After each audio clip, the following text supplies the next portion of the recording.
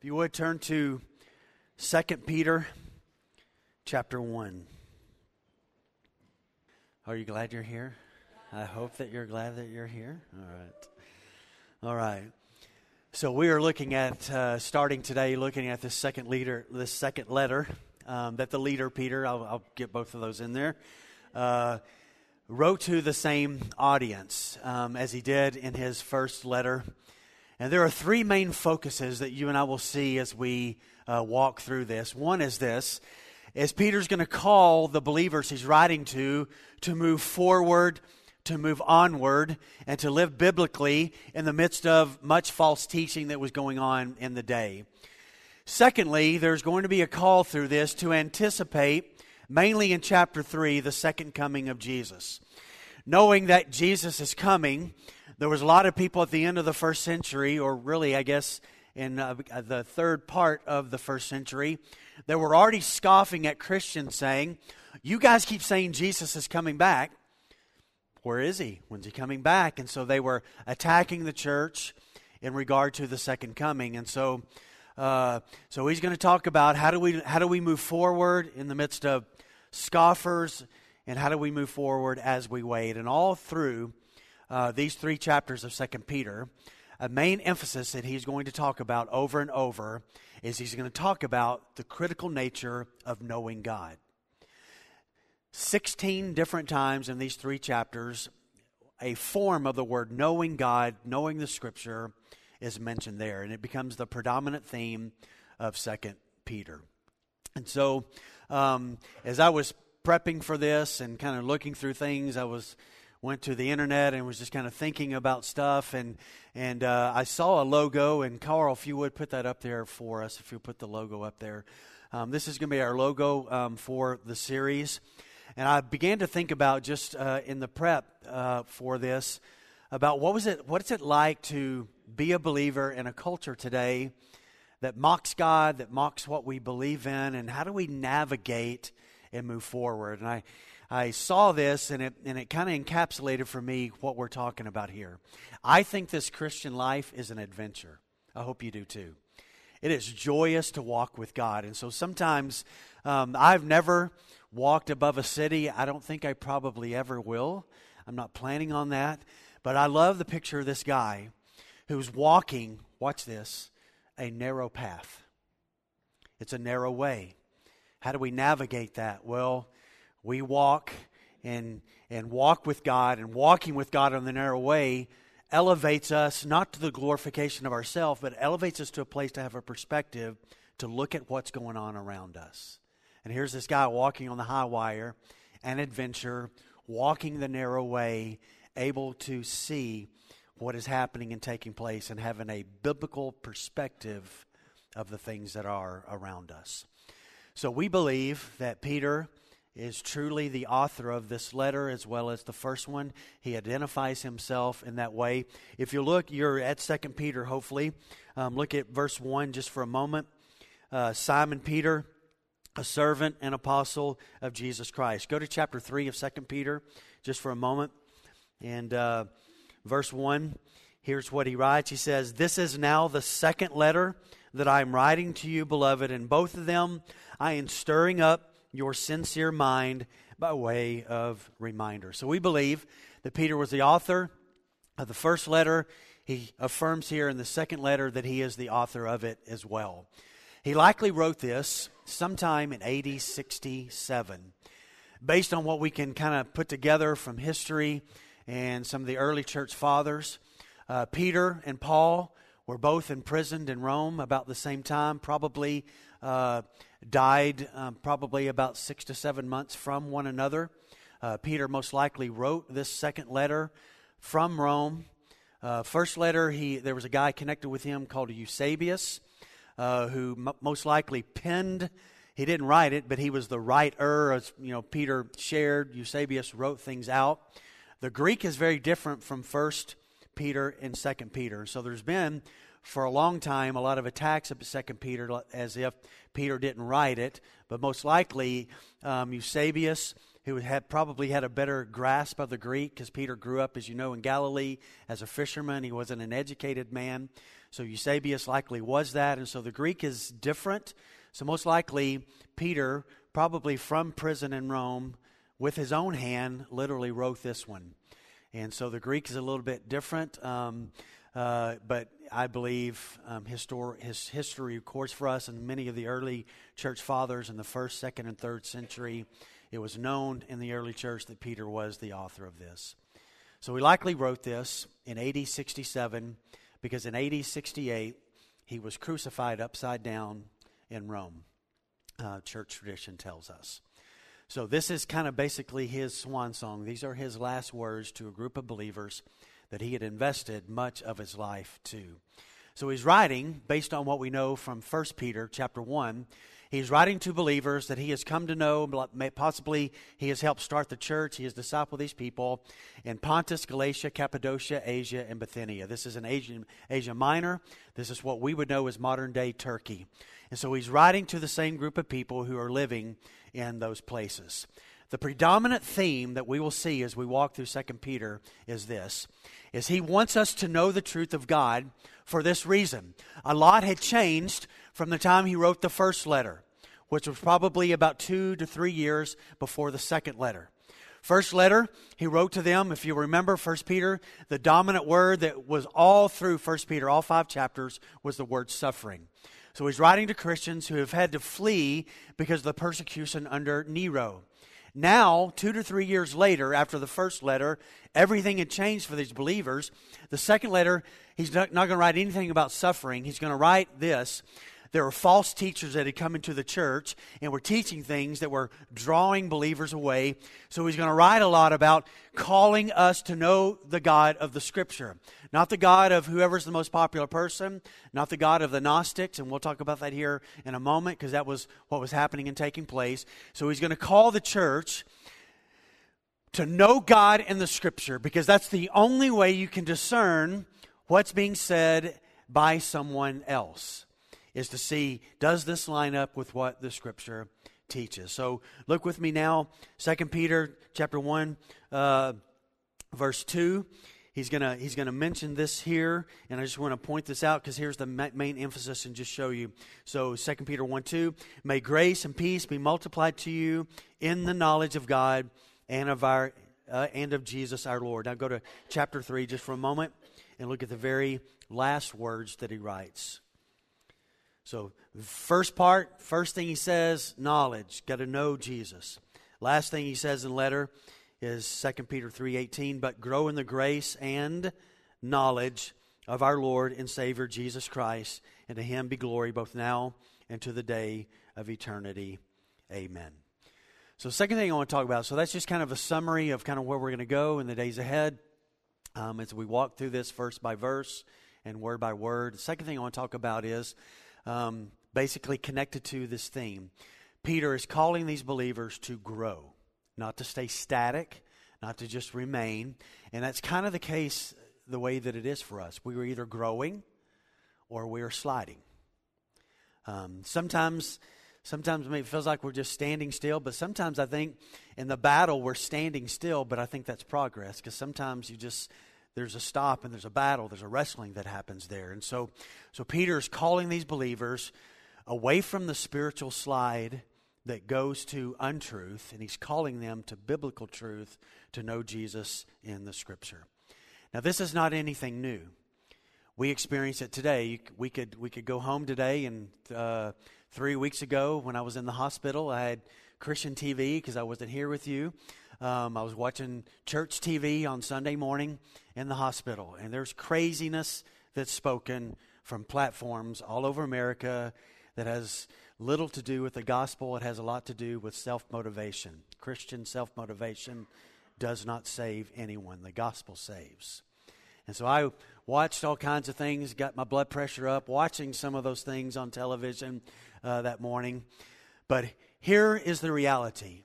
From the 1st century to the 21st century, nothing has changed.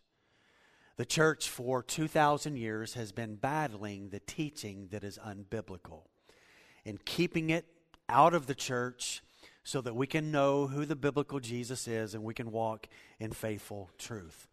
This is, listen to me folks, This is the greatest danger to the church today. Somebody might say, well, I think persecution is the greatest danger for the church. No. If you look throughout history, persecution has always served to purify the church. It is false teaching and unbiblical teaching that has caused such devastation to lives, to marriages, to relationships, and to churches. And so Peter's going to call us here to aim at growing in biblical truth. To not find ourselves sliding away from God, but to aim at it. That this is a purposeful thing that we are doing. I want to know what the Scripture has to say about Jesus. And so Peter's going to, chapter 2, we will deal just a tremendous amount in regard to false teaching and what's going on. And we will see there's a lot of relevance to where we live today. So this pressure from within the church is not anything new. My greatest fear has never been the pressure from without. It's been what takes place within, because that is devastating. Paul is on his way to Jerusalem in Acts chapter 20, and on his way they land, and he sends some people to go get the Ephesian elders. And he loved this church in Ephesus, and you can kind of see his heart for Ephesus as he writes the 6 chapters to this church. And he meets with the elders, and his last words to them were this. Listen to this. This is Acts 20, verse 28 and following. He said, "Pay careful attention to yourselves and to all of the flock in which the Holy Spirit has made you overseers. Care for the church of God." Here's why he says, "which he," God, Christ, "obtained with his own blood." And then Paul says, "I know that after my departure, fierce wolves will come in among you." Don't want to be a part of you and are going to persecute you. There's going to be fierce wolves that are going to come in among you. And their aim is, Paul says, not sparing the flock. And listen what he says in verse 30. "And from among your own selves," from among your church, from among those that you've been doing life with for 10 years now, 8 years now, from among your own selves will arise men speaking twisted things to draw disciples after them. So today is the same thing that Paul's saying to the Ephesian elders, that Peter's writing to believers in Asia Minor, and he's saying this: we have got to know the truth of God, because if you do not, then you and I can drift and just buy whatever's out there. And I've said this before, and I want to say it again this morning. Just because something is on the top 20 list at the Christian bookstore doesn't mean that you ought to read it. Are you with me? There's a lot of stuff out there we shouldn't read. I look at all that stuff because I want to know what's happening and what's being taught. You and I, the call is this. This is what we need. We don't need a book by me. We don't need all this other stuff. They can be helpful.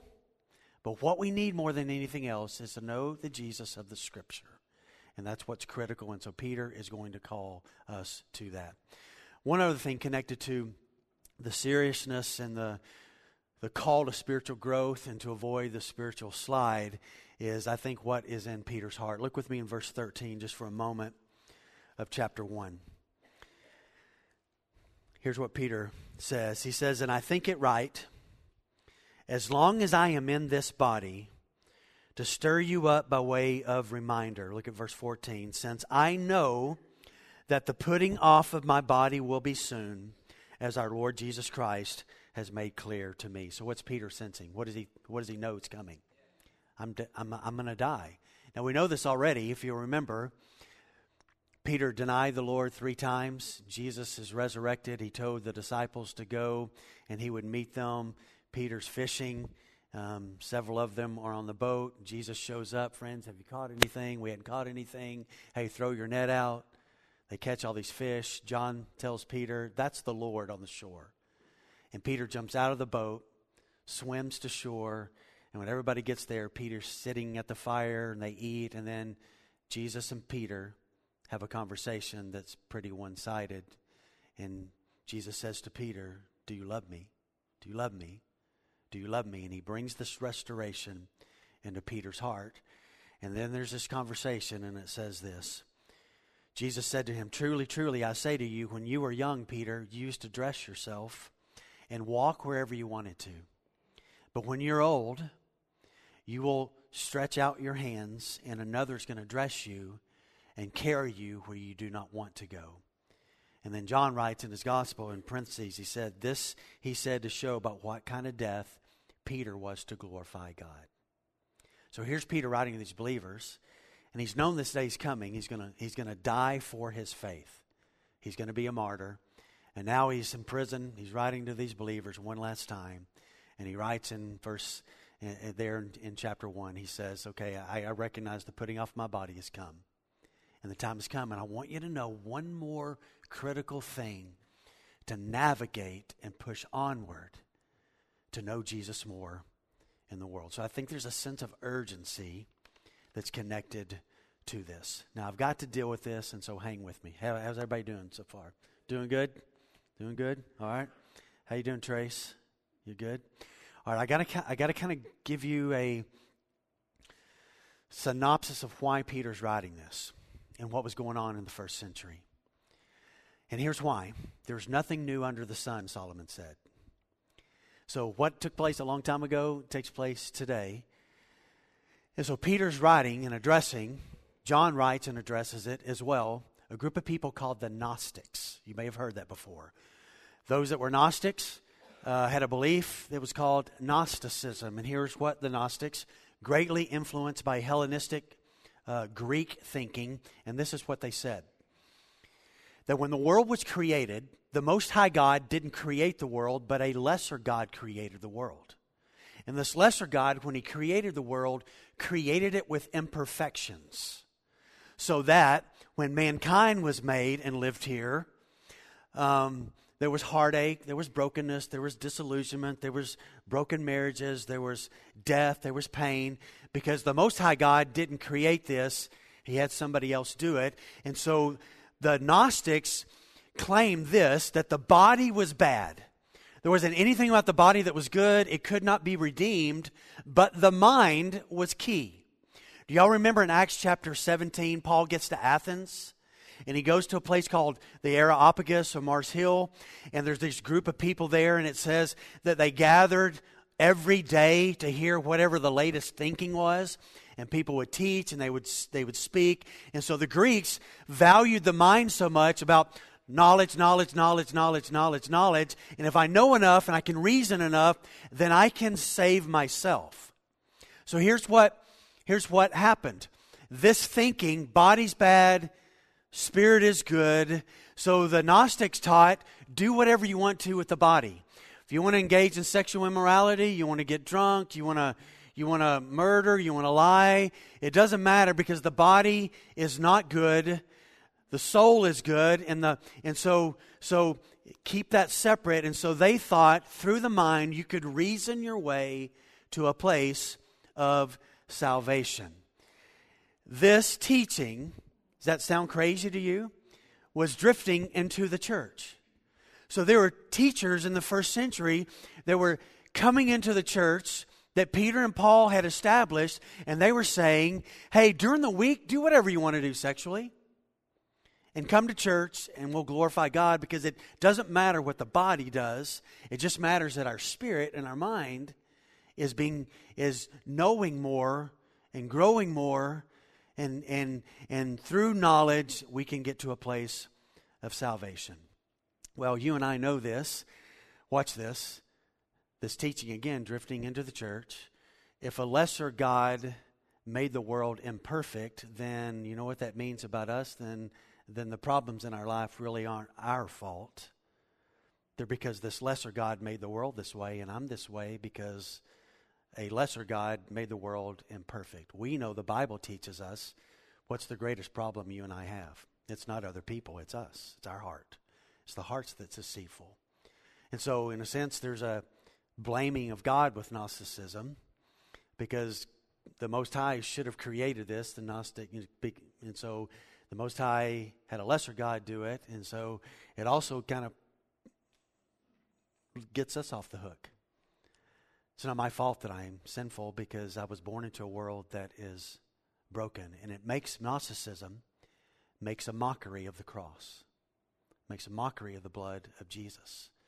And again, this teaching was drifting into the first century church to where people were being drawn away from the purity of the gospel, from the purity of truth into this. Now watch this. The Gnostics, because the body was bad, guess what they denied? The resurrection. Why in the world would you want your body to be resurrected when the body is evil and all it does is evil? So they denied the resurrection of Jesus, the bodily resurrection of Jesus, and they denied that our bodies will be resurrected one day when we live with God in perfection and glory. So this is what was being taught, had begun to being taught in AD 60, about 65 and on through, and John writes about it, just a big teaching that was happening and taking place. See, the Gnostics also taught this. This is one of the Gnostic Gospels. There's Gospels called the Gnostic Gospels. Let me share one of these. These are not in the Bible, so don't turn there. Don't look for this. But this is from the Gospel of Thomas 3, and this is what it says. This is what the Gnostic Jesus said. When you come to know yourselves, you will realize that it is you who are the sons of the living Father. So watch this. I, with my mind, have got to know me. And once I know me, then I realize I'm a child of God. That's man-centered. It's not God-centered salvation.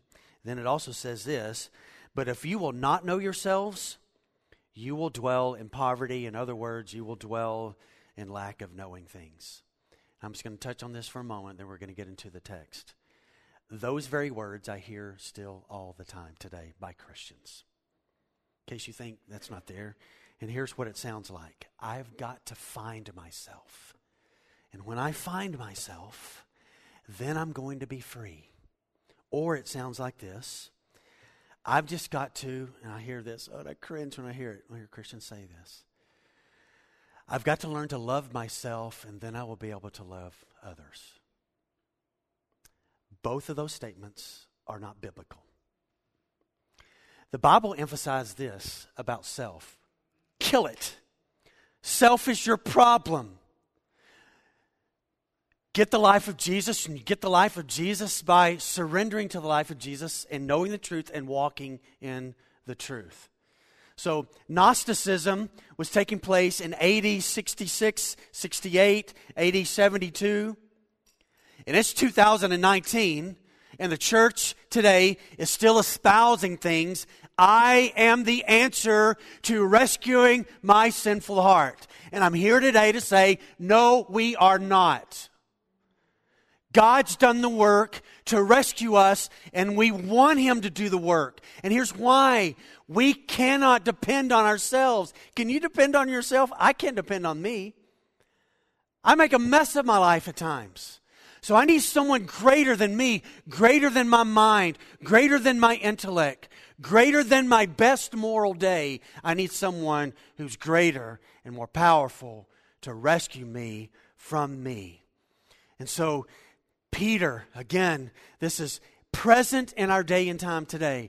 We could, if we could discern, we could turn. I'm just telling you, I watched it three weeks ago in my hospital room. I watched Gnosticism espoused from places that have crosses all up over their building, and it wasn't biblical Christianity. It's just Gnosticism in a new form with lights and speakers and other things in 2019. And so that's why it's critical that this book that was written a long time ago is absolutely relevant to us today. All right, there's the introduction. All right, y'all ready for the sermon now? Okay, you ready? All right. All right, let's look at the text. We're just going to go through verse 3 today because this is full of unbelievable, powerful things. ESV says Simeon Peter. Some of the early manuscripts say Simeon Peter or Simon Peter. I'm just going to say Simon Peter. Simon Peter, a servant and apostle of Jesus Christ, to those who have obtained a faith of equal standing with ours by the righteousness of our God and Savior Jesus Christ. May grace and peace be multiplied to you in the knowledge of God in Jesus our Lord. His divine power has granted to us all things that pertain to life and godliness through the knowledge of Him who called us to His own glory and excellence. All right, let's just stop there. Next week we're going to kind of go back to verse 3. We're going to go down to about 2 more verses. I've got next week's outlined already. You don't want to miss next week's as well. If you haven't enjoyed it so far, it's going to get better. Are y'all ready? Okay. Now I want you to hear me today. I think pastors say this all the time, but I really do mean it. I'm going to say what other pastors say. I think in the 10 years that I've been here, I think this message this morning is the most important one that I've ever taught. And here's why. I think if we will get it this morning, I think if we'll really get and we'll really hear what Peter's writing here, I think it will transform your life for the rest of your days. I really think it. I wholeheartedly believe that. So if you've never listened to me before in 10 years, would you listen this morning? Tad, okay, will you listen to me this morning, Tad? Okay. What Peter shares here in the early part of chapter 1 is incredibly powerful. So let's deal with the signature and the status of what Peter says here. First part of verse 1. He says, Simon Peter. Let me just deal with the 2 names just for a moment. Simon was his birth name. Parents gave it to him. Jesus met him one day, and what did Jesus change his name to? Peter, rock, Cephas. So as Peter writes here, he kind of signing the letter that he's writing to these people, and he's identifying himself, and he's saying this, Simon, I'm Simon. I have this name. As a matter of fact, when Jesus talked to Simon a couple of times about Peter's flesh, he used the name, not Peter, he used his birth name Simon. Here's a couple of them. Luke 22:31, Simon, Simon, behold, Satan has demanded to have you that he might sift you like wheat, but I have prayed for you that your faith may not fall, and when you have turned again, Peter, Simon, strengthen your brothers. And then at breakfast, John 21:15, and when they had finished breakfast, Jesus said to Simon Peter, Simon, Simon, son of John, do you love me more than these? So as Peter writes this, I think he uses the name Simon Peter. He connects both of them because he recognizes that's kind of who I used to be, kind of connected to my old life. And then he uses the word Peter. That's the name Jesus gave me. I love the beauty of this. Watch this. Don't miss this. Sometimes we read that Simon Peter and like, okay, what's the point of all that? I think Peter is communicating this. You know, I used to be something, and then Jesus made me this. I used to be a little pebble, but now he's made me the rock. I used to be something, and now look what he has transformed me into. There are a few times Jesus used the word Peter with Peter in a significant way. John 1:42, when he first met him, and Andrew, brought him to Jesus, and Jesus looked at him and said, you are Simon, son of John, but you shall be called Cephas. You're going to be called Peter. You're going to be the rock. Then in Matthew 16:16, Simon Peter replied, you are the Christ, the Son of the living God. And Jesus answered him, blessed are you, Simon Bar-Jonah, for flesh and blood has not revealed this to you, but my Father in heaven. And I tell you, you are Peter. You are Peter. You're not going to be who you used to be all the time. You may wrestle with who you used to be, but I'm making you someone new. And I wonder when he wrote those words in his Roman prison cell, did he smile? That's who I used to be, but look what he has done for me. And then he describes his status. Simon Peter is my name. Here's my status.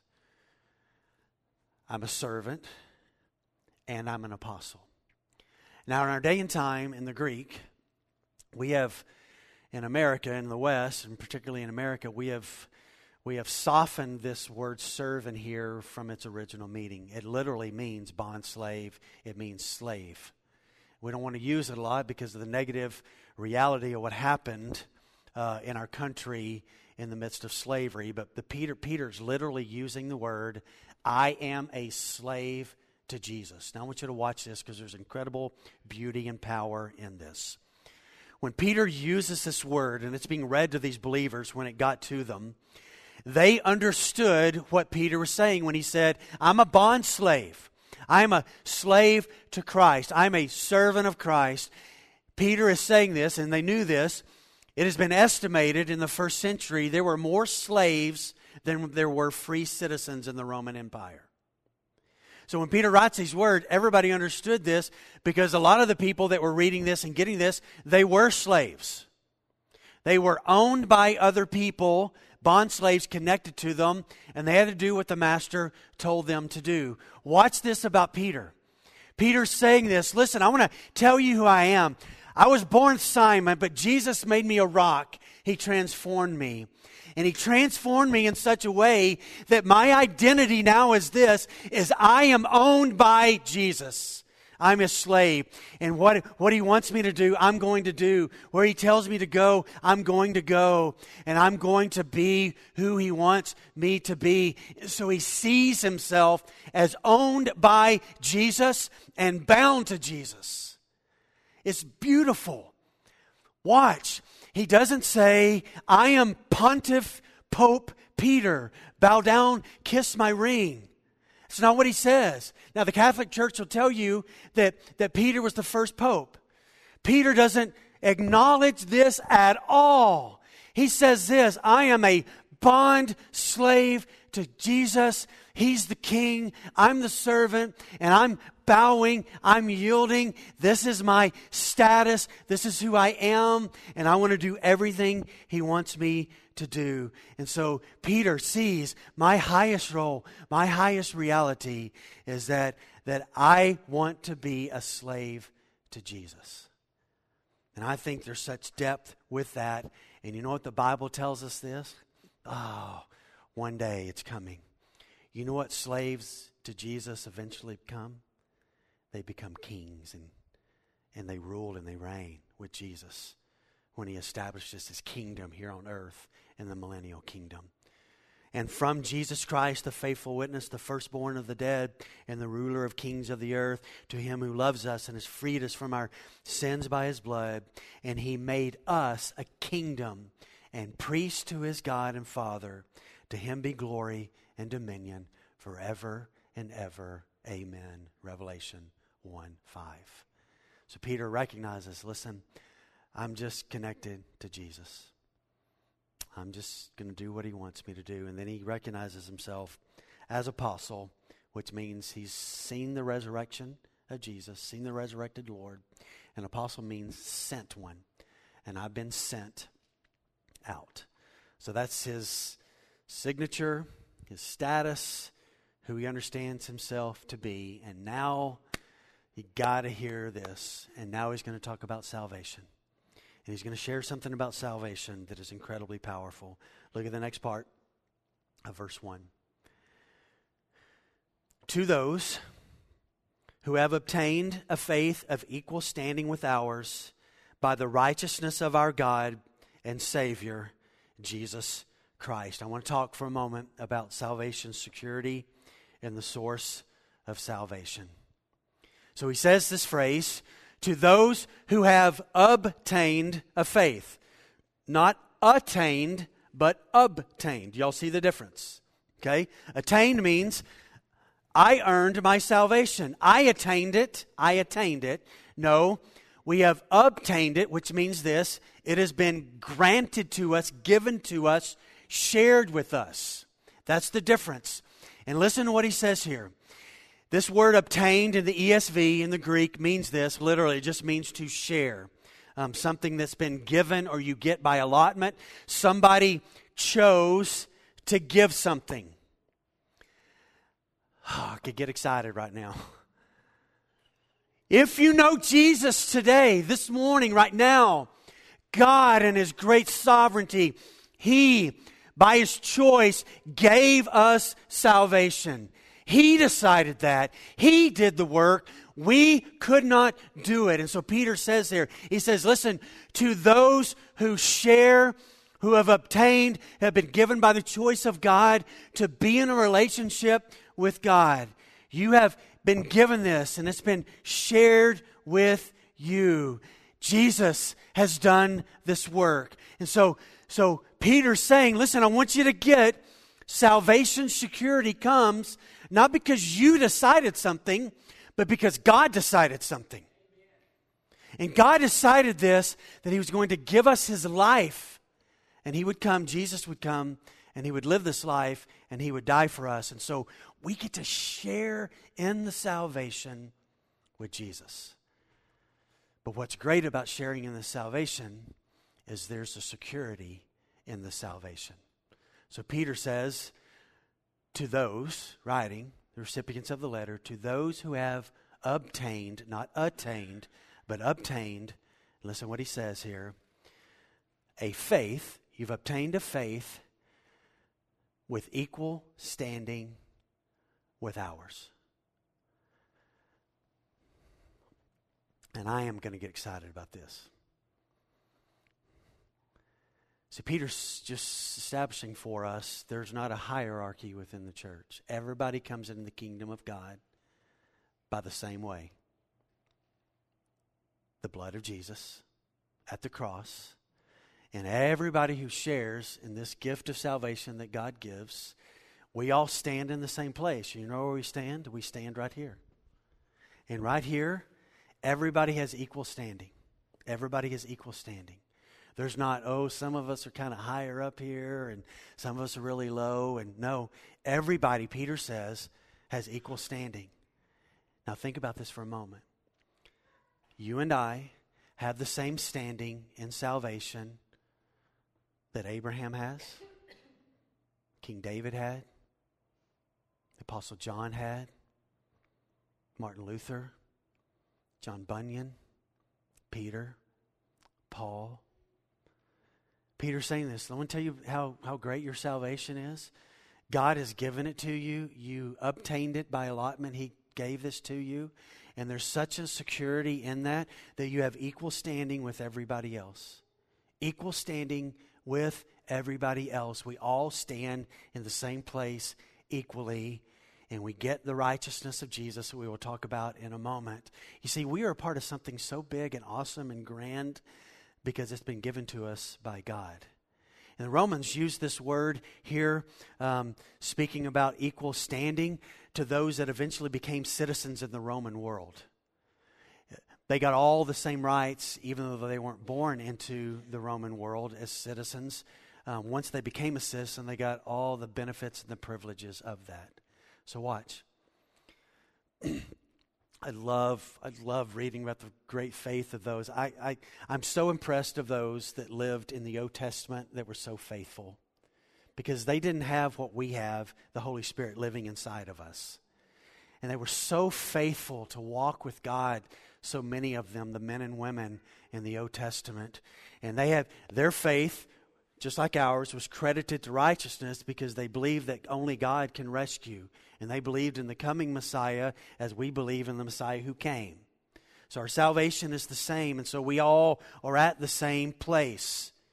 It's at the same place, and there's a equality that is beautiful there and that is great. And so watch this. 3 things with this. We share in salvation. It is secure for this reason, because as we come in, there's equal standing. We're not fighting for a better place at the cross. Everybody gets to be there, equal standing. And the reason we get equal standing, Peter says here, is by the righteousness of our God and Savior, Jesus Christ. Now listen what that means here. This is one of the most key verses of the New Testament that says, if people were to say, well, I don't believe Jesus is God. Well, Peter says here, our God is Jesus and our Savior is Jesus. Jesus is God. That's what Peter says here. So our source, we get, watch, Jesus hangs on the cross. Whenever it is in our lifetime that we came to know Christ as our Savior, and God opened our eyes, we saw that. Even God, none of our salvation we can attribute to ourselves. Are y'all with me? Salvation has to be His work. Because if it's any bit of it's our work, Our sinful heart will say, well, I did that. We'll point it back to us. So we share in the allotment of salvation. It is secure. We enter by the blood of Jesus. Everybody's on equal standing.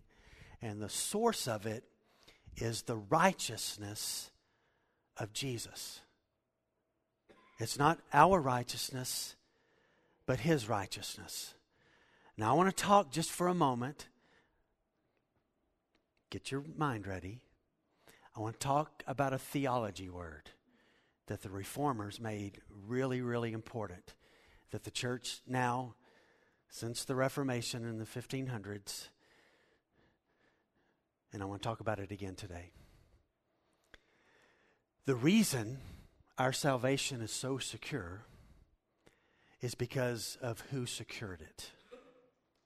And because of who secured it, not us, Christ, His righteousness, that if you know Him today, you will never not be His. If you're His today, you and I will always be His. And it's a word, watch this, it's a word called imputation. Let's say it together. 1, 2, 3, imputation. Let's say it with all of our hearts. Come on.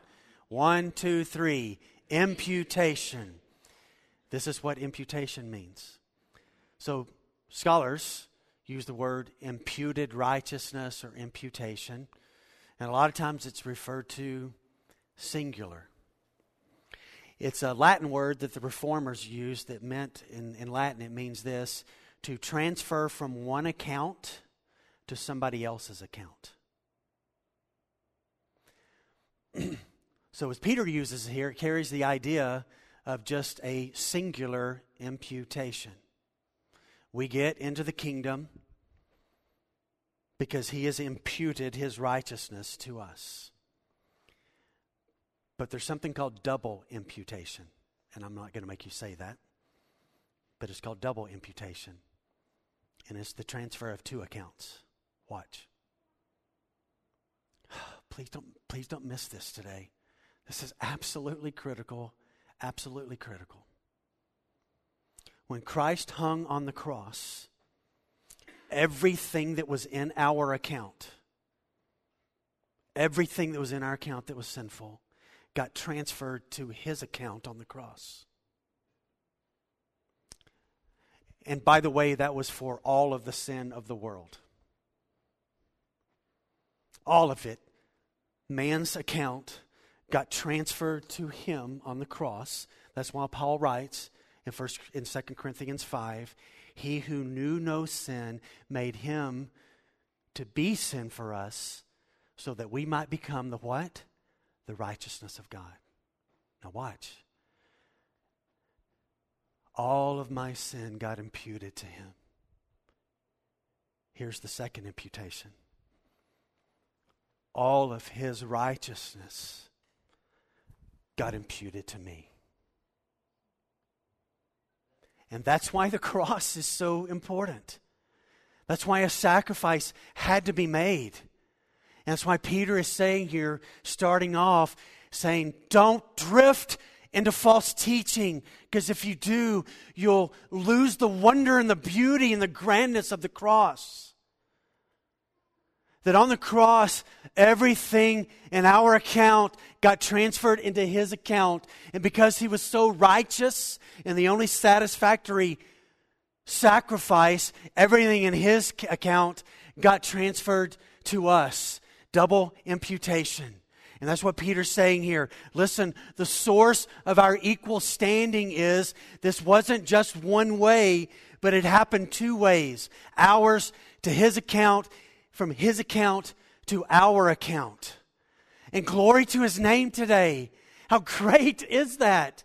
Can you find a love like that out there today? You cannot.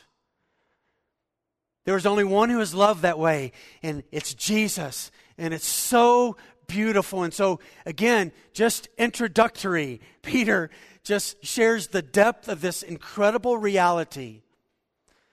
We get to stand equal at the cross with everybody, even the Apostle Peter, because the source of our salvation is not us.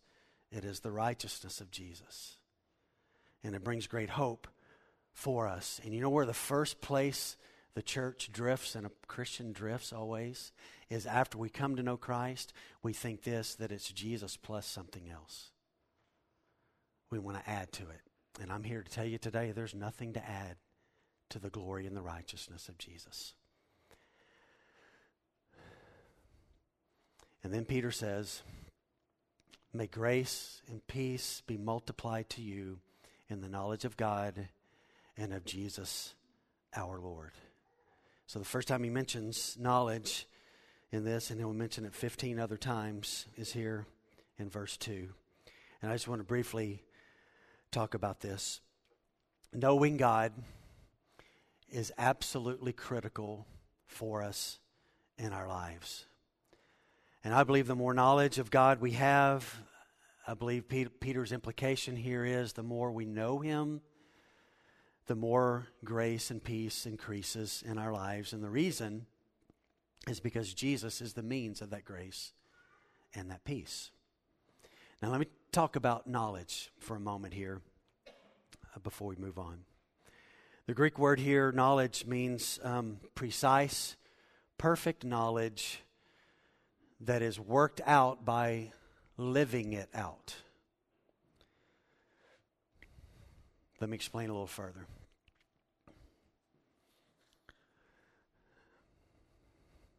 For some of us, the issue in our life is not, we don't know enough facts about the gospel, enough facts about the Bible. I think we know a lot of things, and we may think, well, we may look at somebody else and say, well, I don't know as much as them. That's not the point. I think we know stuff. But here's the deal. This word here means this. You don't really know God until you walk with God. So I can know facts. I think I've had Carol, I heard you did incredible yesterday morning, and 2 people that I talked to said, my wife came home and this is what she said, and when my wife came home, my wife told me the same thing. So evidently this really stood out to everybody that you said yesterday. And what she said yesterday, and I wasn't there, so I'm just quoting what I heard. This may be a rumor, but Carol said that when they found out that she had cancer, that she and Larry looked at each other and said, okay, now we're going to have to put to test whether all this stuff that we said we believe, do we really believe it? And as you walk with God in the trial, it doesn't become facts anymore. What does it become? It becomes a part of our life. And it's in becoming a part of our life that it moves from here, which is important, to here. And as these two are connected, there is a knowing of God that cannot be known by facts. It's known because it's been tasted, it's been experienced, and it's just real, and it's deeper than anything that we know. And that's what Peter's talking about here. And so you may be here today and your life has been marked by, I just got to know a bunch of more facts. No, just live what you know and start walking in it and embrace that reality. And in that you know that He's good. And as you know Him and walk in obedience, Peter says, it multiplies grace and peace in our lives. And it is a tragedy to have a brain full of facts, but have a heart that's cold. And does that mark your life? Oh, no, I know. I got more facts. No, walk with Him. Paul said this in Colossians 3:3. In Him are hidden all the treasures of wisdom and knowledge. You know what that means? We have to live a mining life. Got to dig. On a Tuesday afternoon, when your spouse, you just want to punch them in the face. Let's just be honest. If I could hurt you right now, I would. Whatever the case may be. And we're mad. In that moment, is Jesus real? Can He be real enough to bring transformation? Absolutely. So he says here, may grace and peace be multiplied to you. All right, we're going to close with this. And you got to hear this. this is the thing, and if you and I will get it, get all the other stuff I just said, because that's really important. But what we're about to look at can happen and happens because He's the source of everything. So look at verse 3. His divine power has granted to us all things that pertain to life and godliness. All things through the knowledge of Him who has called us to His own glory and excellence. And I want to close today, just in the next few minutes, talking about the sufficiency of Jesus Christ. Listen to verse 3 again. His divine power has granted to us all things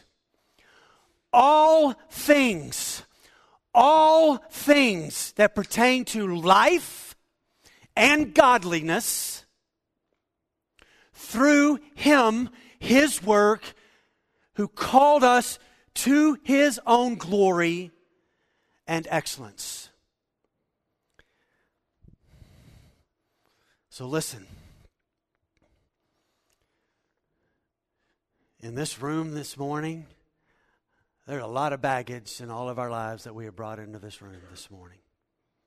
Just heavy hearts, heaviness. Stuff sometimes we look at and just wonder, is this ever going to end? Can I get out of this? Will there ever be any freedom? Will I always be this way until I don't breathe again? That I'm just going to struggle with sin and never have victory. I'm going to stay this way, whatever it is. And we could put label after label after label after label. From marriage to sadness to work ethic to addictions, whatever the case is. And I believe in the power of this book. I believe it has been breathed out by God. And I believe verse 3. His divine power, not man's power, His divine power. His power is sufficient enough. His divine power is sufficient enough to bring us out of the things that we wrestle with, that we think, I'll never find freedom from this. And I have to do this at this moment. I have to point to here again, that if we have come to know Him, watch, all the things we wrestle with that are not of God, attitude toward our spouse, whatever it is, all of that was transferred from our account to His account. And from His account, it was transferred to our account. And when that transaction happened and took place, the power that took place there, that power, divine power, has come to us not to live our lives enslaved to sin. Live our lives enslaved to, I'll never have freedom again. No, that has come to us. It's come to us by His power. His divine power has granted the authority. In other words, that authority has come to us. He has given that to us. He has granted, watch, listen, granted to us all things. All things. Not half things, not just 10 things I could put on a piece of paper. He has given us all things, everything we need for a successful marriage, everything we need for freedom from our sadness, everything we need for work ethic, everything we need to parent, everything we need to not choose sin anymore. He has granted to us because He's the source of everything and because all of His righteousness has been transferred to our account. It is granted to us all things, everything that we need in two ways. For life, and I think this is a reference to eternal life, that our salvation is secure. And then he says life and godliness. Godliness, sanctification, working out our faith, living here on the earth. And you have to ask the question, then why do we live such weak lives? If he has transferred into our account all of his righteousness, we were dead and now we're alive. Why? Well, some of that is we're just going to wrestle with things. And I think sometimes having moments of maybe that lasts a few months or whatever, but the point is this, and this is coming deep from the tenderness of my heart, even though I'm pretty loud because I'm passionate about this right now. The cross was about us not being enslaved to things for the rest of our lives. That diminishes the beauty and the grandeur of the cross. The cross is about being rescued. And not just being, okay, I'm rescued, but being given things to live life in godliness that we need. Here's what Spurgeon said. Here's why we live weak lives. About this text, here's what Spurgeon said. He said, God sends every bird his food, but he doesn't throw it into every bird's nest. So watch this. We have to appropriate what has been given to us. What does that mean? Well, I got to live it. It's not just facts. I got to live it. It's been given to me. It's kind of like, I don't know what the richest bank in the world is, and they were to open up the vault and they were to say to you and I, go in there and get what you want. And if you and I come out with a dime, how stupid are you? And Jesus, through his death, opened up the vault of life and godliness for life here and says, come in. And if you and I don't take it and walk in it, then that's not God's issue. That's our issue. We're not walking in everything that we have been given. And so we've got to do that. We have all the power that we need now because he has provided everything that we need for life and godliness. And there's a sufficiency that comes, he says here, in knowing him. And so he says, we've been granted all things that pertain to life and godliness through the knowledge of him who called us. He called us to his glory and his excellence. That's why Paul said in Philippians 3, he said, I just want to know him and I want to know the power of his resurrection. Because when I know that, then I know something that is real, that is permanent, that is foundational, and that is lasting. Galatians 2:20, I have been crucified with Christ. So watch this. That transfer, guess what? We got old life crucified. I've been crucified with Christ. And Paul said, it is no longer I who live, but Christ who lives in me. And the life I now live in the flesh, I live by faith in the Son of God, who loved me, and he gave himself for me. So growing Christians are faithfully walking biblical truth Christians.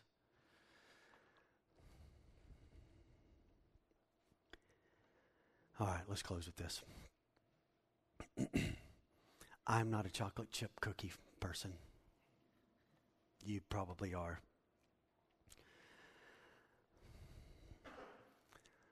But I believe what we've talked about here this morning is critical. And I don't have any cookies to share this morning. I went to a monster truck show last night that was pretty awesome, and so I didn't have time to bake chocolate chipless cookies last night for us this morning. If you're going to have chocolate chip cookies, what do you have to have chocolate chip cookies? Chocolate chips, right? You can have all the other stuff, right? And you got cookies, you can bring something out, but you can call it chocolate chip cookies, but it's not. That's a cookie with all the other stuff. Listen to me. It's kind of that way with Christianity. Boy, you can have all the knowledge and talk about the cross and its importance. You can all have all the talk about God's love for the world. You can have all the talk about, you can put all the ingredients together, but if you don't talk about that our account got put into his account and his account got put into our account, then you don't have Christianity. That transaction of divine imputation, I think if we will understand it, is the most freeing thing to our daily lives. Because it just reminds us of this. He has already done everything that I need. I just need to agree with it and walk in it. I'll close with this. 2 Corinthians 1:20. For all, we've talked about that word all, A-L-L, quite a bit this morning. For all the promises of God are yes and amen. Guess where? In Jesus. 2 Corinthians 1:20. For all the promises of God find their yes in Him.